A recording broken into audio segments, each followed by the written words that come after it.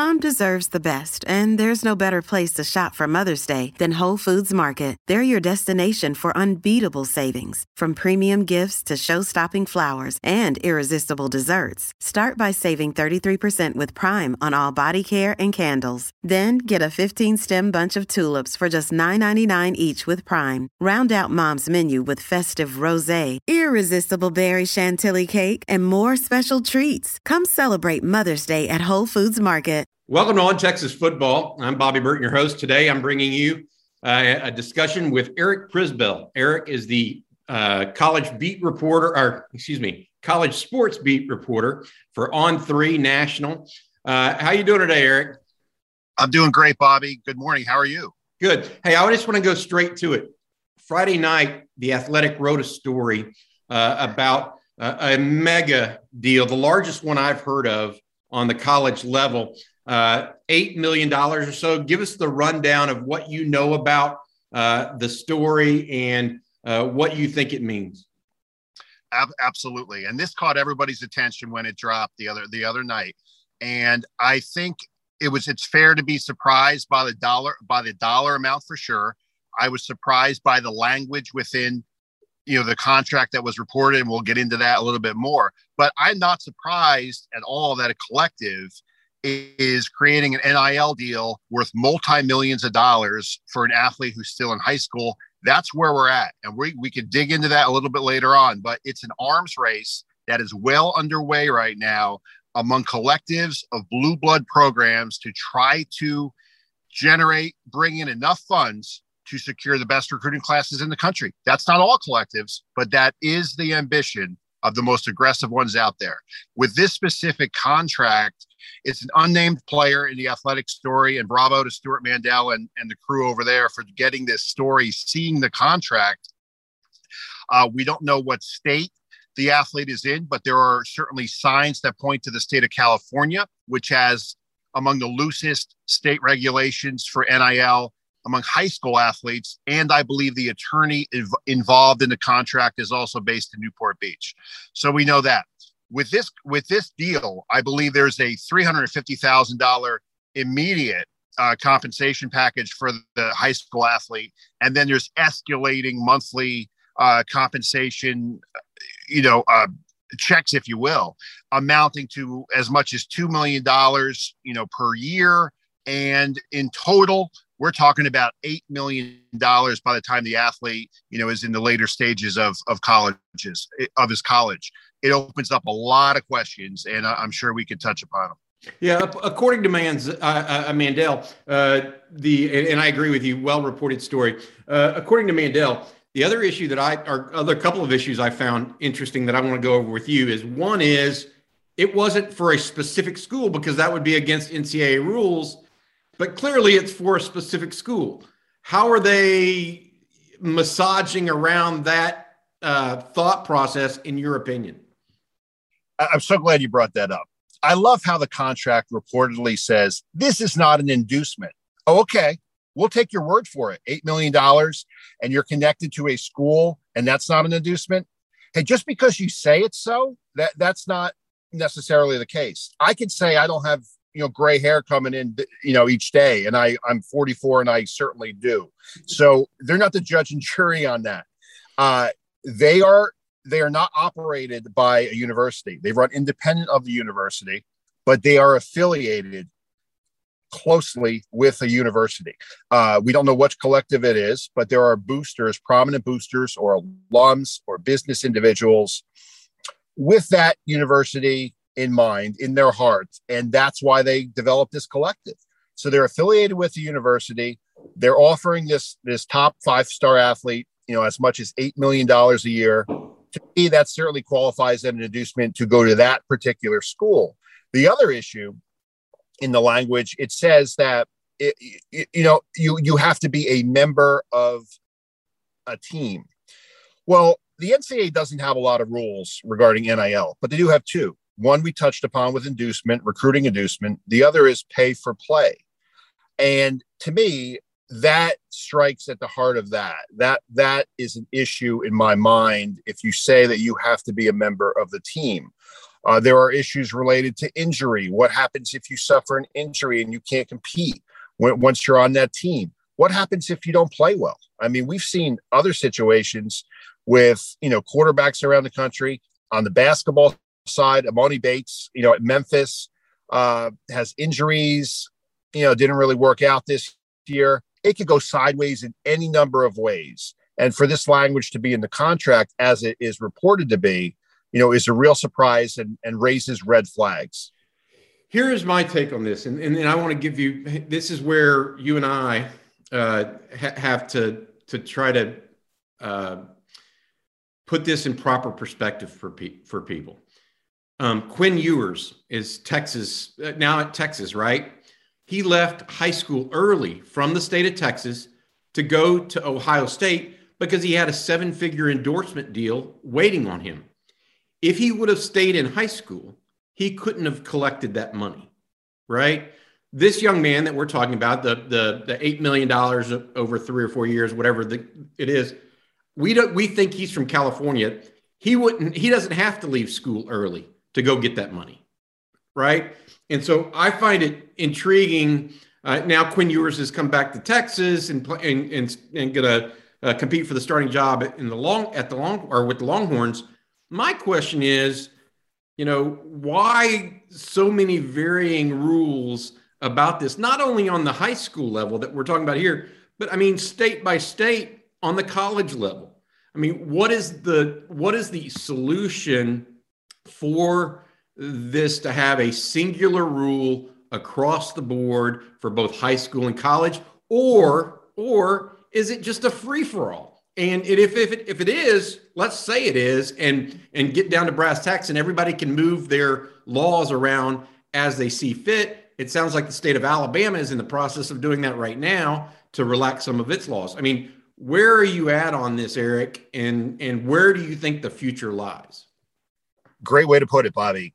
There is no leadership in this industry, in the NIL world right now. And that falls squarely, in my opinion, on the NCAA. There's been a vacuum of leadership as long as Mark Emmert's been there, to be honest with you. And he has not provided it in this space in particular.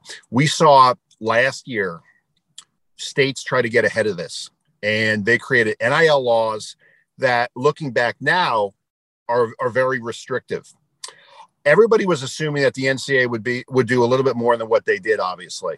Then came the Alston ruling in the U.S. Supreme Court, and that changed everything. It changed the whole ball game. And the NCAA, since that point, and still to this day, is very reluctant to impose any NIL restrictions because it could be seen as limiting compensation. And this also pertains to their motivation or lack of motivation to get into the enforcement battle with NIL deals. And we could touch on that. What the NCAA wants desperately is for some federal intervention. They want Congress to come in here and create a federal, law, guidelines, some guardrails that are universal, state to state.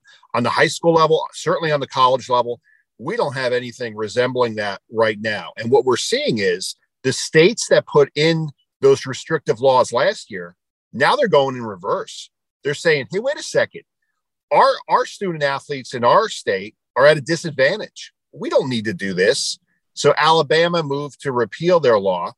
Florida and some others are moving toward amending their law to make it looser, to help schools be in better position to facilitate NIL deals if those school policies allow.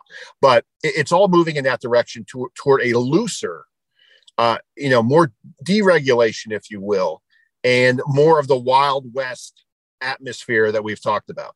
Yeah, I think it's a tightrope we have to walk, right? Because not allowing a talented 18-year-old or 17-year-old to make as much money as they humanly possibly can for their talent is almost anathema to what to what America is all about. I mean, go be a pop singer and make billions, but if you're a football player, you can't make any money until you're 21. I feel like that there's a tightrope that has to be walked. I mean, I look at it and I'm wondering as we talk about this, and this is where I feel like any federal law is going to be, looked upon impinging upon a person's rights to make money that way too. And so I don't see the Republican end of this. Republicans aren't going to say, "Hey, let's curb the money that can be spent on kids making money that a free market is." I mean, Republican is all about free market. Democrats, I don't see them as a rallying cry, because this is a way a lot of these young players are not from the richest of families, and it's seen as a way out. And so I don't see them either way. I don't see the rallying cry being meaningful enough on either side to produce legislation, which means to me, and I go back to this with the NCAA, there is a failed leadership on this topic. I don't think there's any question. I go back and I asked Chris Del Conte, the athletic director of the University of Texas, last week about the Knight Commission report 2 years ago that said that football should separate from the rest of the NCAA. FBS level football should just separate. But, that's not the only problem. The reason the NCAA wants to keep everything but football is because football doesn't make it any money. They want to oversee basketball, so they're fine putting legislation in place on Bronny James, LeBron's kid, potentially, and trying to manage that because they've got $1 billion payday on the other end. But come Quinn Ewers or this heretofore named quarterback that we're talking about today, it's a complete void it's almost an abdication of responsibility, right? They just want to cut and run. As it relates to enforcement, what are the actual laws in place that the NCAA could actually maneuver around and be party to help manage some of this process? Is there anything on the books? I mean, other than the two you mentioned, Another day is here, and you're ready for it. What to wear? Check. Breakfast, lunch, and dinner? Check. Planning for what's next and how to save for it? That's where Bank of America can help. For your financial to-dos, Bank of America has experts ready to help get you closer to your goals. Get started at one of our local financial centers or 24/7 in our mobile banking app. Find a location near you at bankofamerica.com/talktous. What would you like the power to do? Mobile banking requires downloading the app and is only available for select devices. Message and data rates may apply. Bank of America N.A., member FDIC. Great question. And I want to touch upon something you just said. I don't begrudge these athletes at all for, earning and accepting as much compensation as they can get, because they should have been getting it for 100 years. I mean, that's the bottom line. Okay. But we also have to look at where the whole industry is headed, from a broader perspective. And we are certainly engaged in this arms race right now among collectives, where it's starting to become obvious that the top 10, 15 blue blood programs are going to further separate themselves from everybody else. And what does that mean, in terms of college sports, that all of these 1,200 members are under the same big tent? Is it time for separation? Is it a semi-professional league?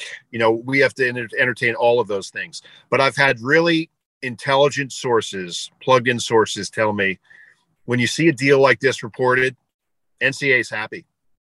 Why are they happy? Because they're saying maybe this one will get the attention. It's so extreme.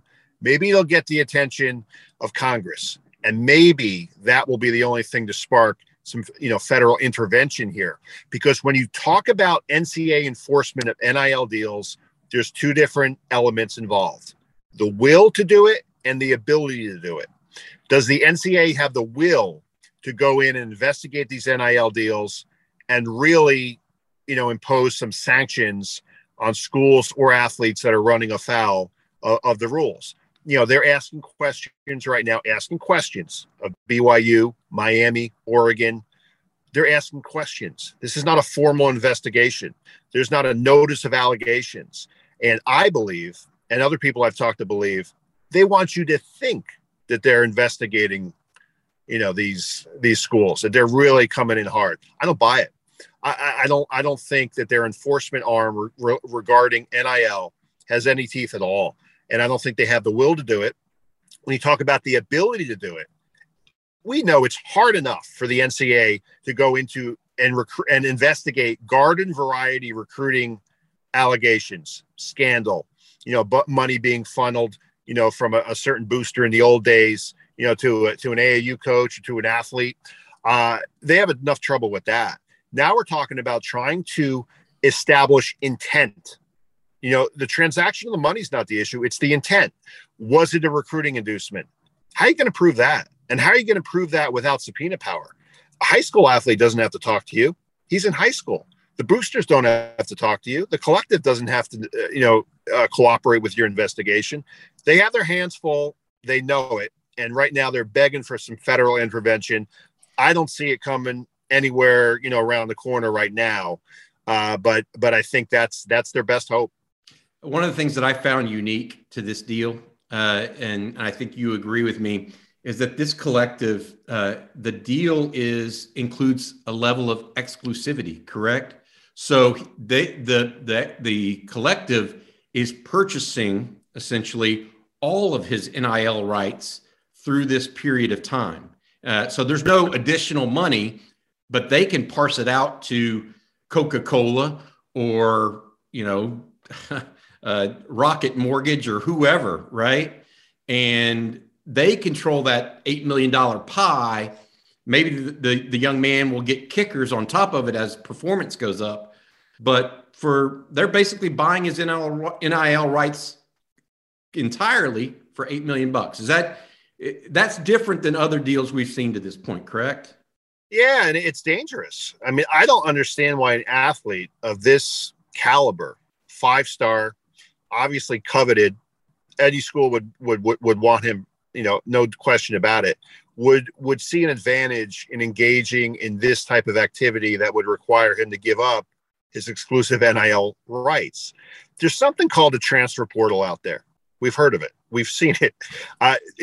Thousands, hundreds, countless people are transferring year in and year out for any number of reasons. This student athlete could be great. His first year and a half, things go sour. He takes off to another school. What happens then?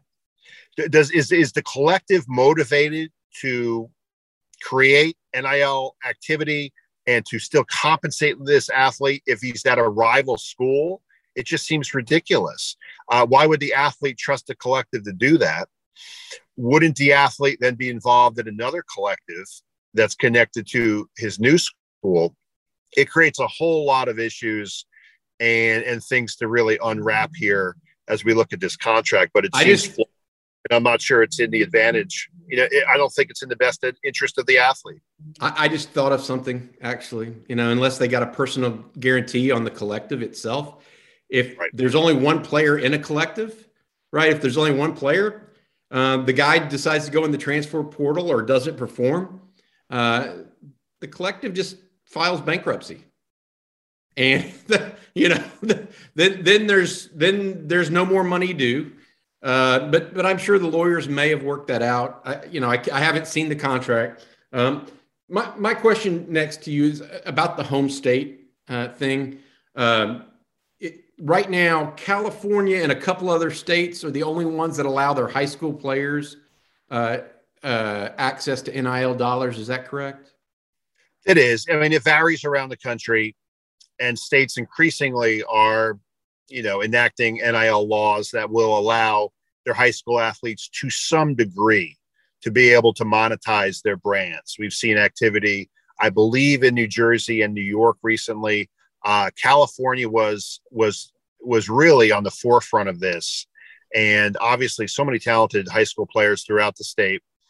We've seen some take advantage of it, but that's exactly right with Quinn Ewers. So why he had to go, and kind of, graduate early and leave the state of Texas if he wanted to monetize his brand, because he couldn't do it as a high school athlete in Texas. You're in Texas. I'm up in Allen, Texas. I have no idea why Texas did not get ahead of this and realized we have an opportunity to not only allow our high school athletes, who are really good here, to monetize their brands, but also make Texas an attractive destination point for other high school athletes who may want to come here. I think that would be something that Texas would be interested in doing. And I'm surprised that they didn't get out ahead of this, much like California did. Yeah, I find it interesting because Allen and McKinney in that area that you're up in is an arms race for high school football, right? I mean, there's indoor facilities out the. I mean, it's very interesting in comparison to the rest of the country, right? Tell me this, and this is more from a University of Texas perspective. How do you feel the University of Texas has handled some of its collectives and/or there was the Pancake Factory as well. There's the Occupy Left Field, which is a baseball collective, which I think is kind of cool because it's sports specific. And then there's also the Clark Field Collective, which is this mega fund that is playing a role for the University of Texas. What is your thoughts specifically on Texas and how they're handling NIL right now? Not just in two ways. I want to ask. I'm sorry. Administratively, so from the Chris Del Conte part of the world, the athletic directorship, and then also these outside interests and how they're perceived vis-a-vis the rest of the college sports industry at this point. I think when people write the book on the first year or two of the NIL space, Texas collectives, Texas boosters will get a chapter in that book.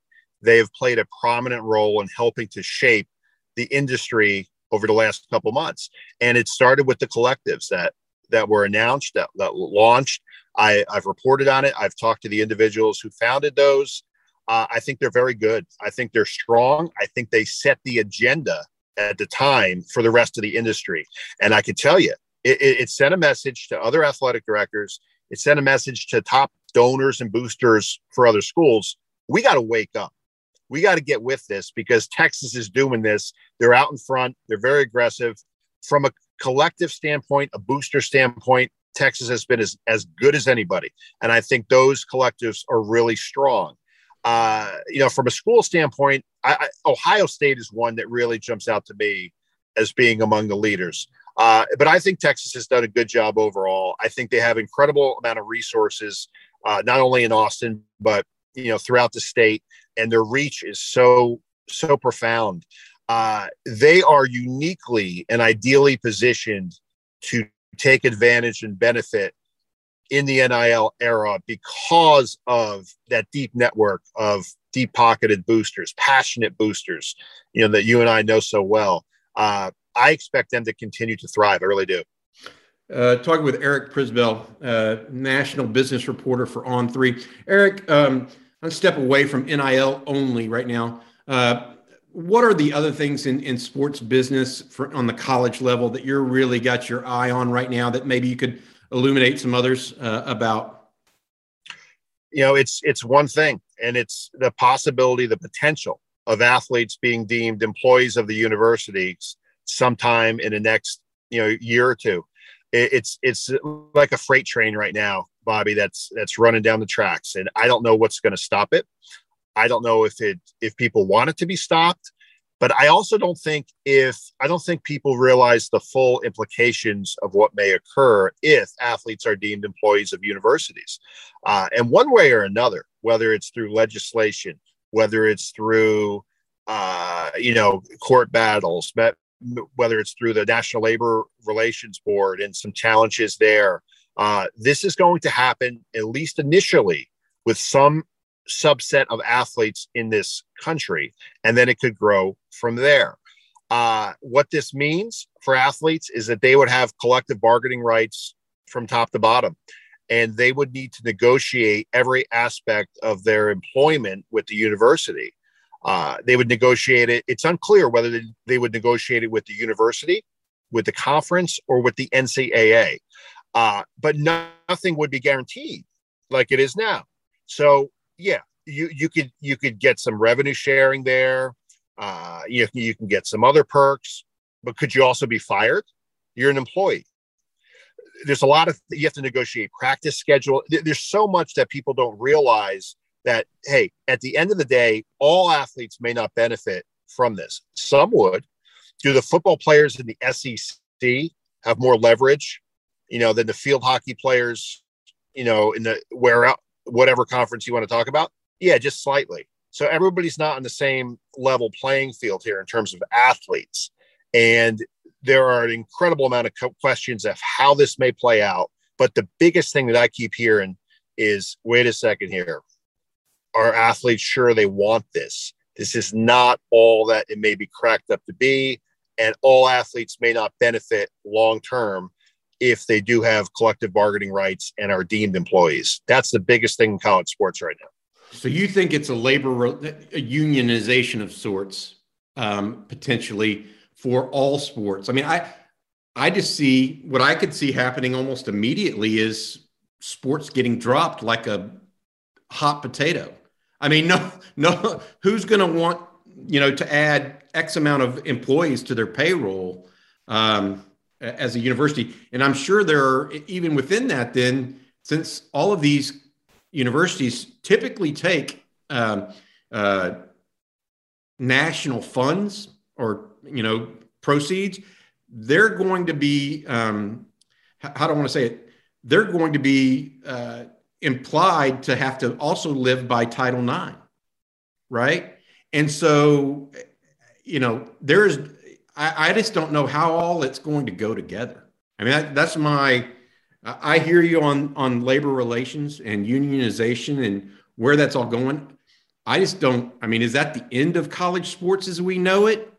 Or is it just more of a vetting out process? I feel like, and I want to hear you, as it relates to NIL, I think this is just the next iteration of college sports, right? I don't think it's a total redo of what college sports is. Kids, like it or not, some of them are getting free dinners and free cups of coffee for a long time, right? This puts some of it above board. So it is different, and it changes, recruiting changes perception a little bit, but it's just more college sports. You get into unionization and start whacking college sports entirely, the rowing team or the field hockey team, as you mentioned, that changes the dynamic of college sports altogether, right? And that's where I'm interested to see if things go. I completely agree. And if you did bring in that element where athletes are deemed employees of universities, you're dead on. Title IX implications galore and potential Title IX investigations. And that's what complicates all of this even further. And I think Title IX would really become a prominent issue that we all would look into and focus on at that point. I think the NIL era has been fantastic. We're 8 months in, 7 months in. It's still working itself out. And it's been incredible to cover because, starting July 1st, you had all these cool deals and, nice headlines and all this. And that was all great. It started to change. And it changed really, I think, with National Signing Day for college football. And that's where it really was, hey, it's gone a little extreme here. And there's some, collectives involved in really buying recruits and above board. So the whole country got to see what a lot of us have known has gone on for a long time, under the table. And now it's shined a light on that it's incredibly competitive. There's a lot of money involved. It benefits coaches. It benefits the entire university if a football team is doing well on the field. And therefore, it's advantageous to everybody involved to get the best recruits on campus. And they're going to spend whatever they can do to get the boosters involved. Nobody should be that boosters are involved in high-level college athletics. Interesting. On3 produces NIL rankings for prospects. I think that's the only place that does it that's a media company, a true media company, just to show you how big of a factor it can be in college sports going forward. Eric Prisbill, national business reporter for On3. Appreciate you for your time today on this Sunday. Best of luck to you and yours, and we'll see you soon, Eric. It's been a pleasure, Bobby. Really enjoyed it. Thanks so much. All right, take care now.